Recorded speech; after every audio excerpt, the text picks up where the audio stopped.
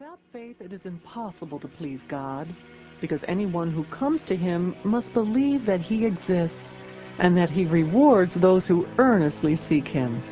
Hebrews 11:6. How do we speak of our faith in God? What words would we choose to describe our faith in Him? I stand for Jesus, many would say, or I'm firmly committed to the Lord. Faith to some is best described as an allegiance to Christ, a kind of siding with Him and His cause. This, they feel, is faith. But I don't think so. Faith has little to do with commitment or allegiance. When we place our faith in Christ, we are not so much taking a stand for Him as we are acknowledging the stand He takes for us. Faith is self-despairing trust in the Lord. It is coming to Him in empty-handed poverty. Faith is surrendering all, even our sense of duty, allegiance, or commitment. People of great faith are not measured by their shining commitment, but by the humbling degree to which they recognize how poor, absolutely dirt poor, they are in spirit. Their faith has power because they realize no good thing dwells within them. They bring to the Lord nothing but their open hands, ready to humbly receive whatever God and His mercy will give.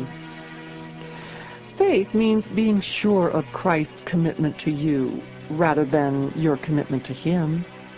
Faith is having confidence in His love for you rather than your love for Him. So if you want to place your faith in Christ, surrender all, everything to Him. This is faith that pleases God. Dear author and perfecter of my faith, I come to you today, empty-handed with open palms. I praise you for being the source and wellspring of my faith. Please let me be strong, only in you.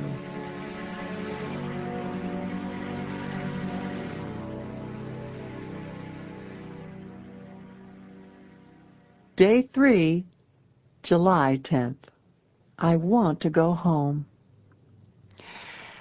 But in keeping with His promise, we are looking forward to a new heaven and a new earth, the home of righteousness. 2 Peter 3:13. After a week of fun-filled activities at a recent retreat, I listened as the microphone was passed from family to family, each tearfully sharing how wonderful the time had been. Some talked of meeting new friends, others of the games, music, and hikes. A few said how they wished the week could go on and on. Then little red-haired, freckled-faced Jeff raised his hand. He had Down syndrome and had won the hearts of many people at the retreat. People had been captivated by his winsome smile and joyful spirit. Everyone leaned forward to hear his words. Jeff grabbed the mic and kept it short and sweet as he bellowed, "Let's go home." He smiled, bowed, and handed back the microphone. Everyone roared with laughter. His mother told me later that even though Jeff thoroughly immersed himself in the week's festivities, he missed his daddy back home. I identify with Jeff. The good things in this world are pleasant enough, but would we really wish for it to go on as it is? I don't think so. The good things in this life are mere omens of even greater, more glorious things yet to come. God would not have us to mistake this world for a permanent dwelling. And I'm with Jeff. It's a good life, but I'm looking forward to going home. I miss my dad.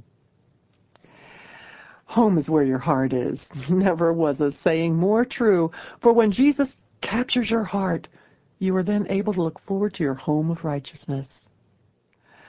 Oh, Lord of my heart, capture my affections this day and hold me fast with your love.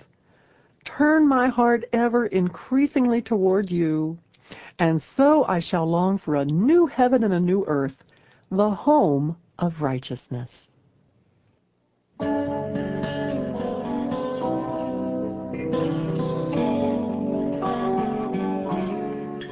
Day 4, July 11th. God watching. On my bed I remember you. I think of you through the watches of the night. Psalm 63:6. As a child, my favorite part about visiting the beach was going to the boardwalk. After a day in the ocean, we'd shower, dress, and run up to the boardwalk for ice cream cones. My sisters and I would sit on the bench, lick our cones, and watch all the people stroll by. Kids with cotton candy, lovers ambling arm in arm, older ladies in flowered dresses with parasols. People watching was the neatest part. I still enjoy looking at people, thinking about where they live, wondering where they work, and if they're happy. Studying people, for me, is a habit. Oh, wouldn't it be great if we were as conscious about studying God as we were people? Watching Him, wondering about Him, looking closely at what makes Him who He is, and just enjoying Him. Charles Spurgeon said, "To contemplate God is a subject so vast that our thoughts are lost in His immensity, so deep that our pride is drowned in His infinity." No subject of study will tend to humble the mind more than thoughts of God. But while contemplating God humbles the mind, it also expands the mind. Nothing will so enlarge your intellect or magnify your entire soul than a devout, earnest investigation of God. As today's scripture suggests, perhaps the best time to contemplate God is on your bed, even through the watches of the night. Without noise and distractions, and with your mind at rest, your thoughts will become lost in His immensity. Even Psalm 4:4 suggests, when you are on your beds, search your hearts and be silent. Lord, I picture you walking along the beach with your disciples. I see you holding children in your arms. I imagine you touching the eyes of the blind. You are truly lovely to watch and behold.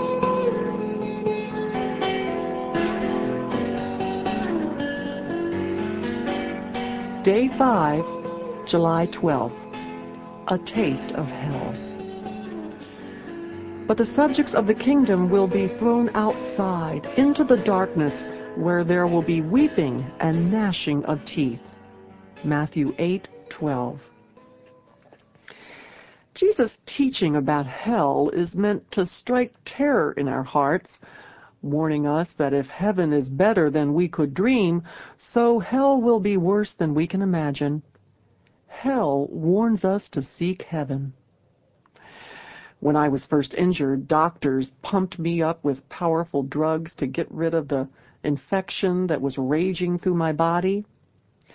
When nurses turned me face down on the striker frame, I could only see the floor and people's feet.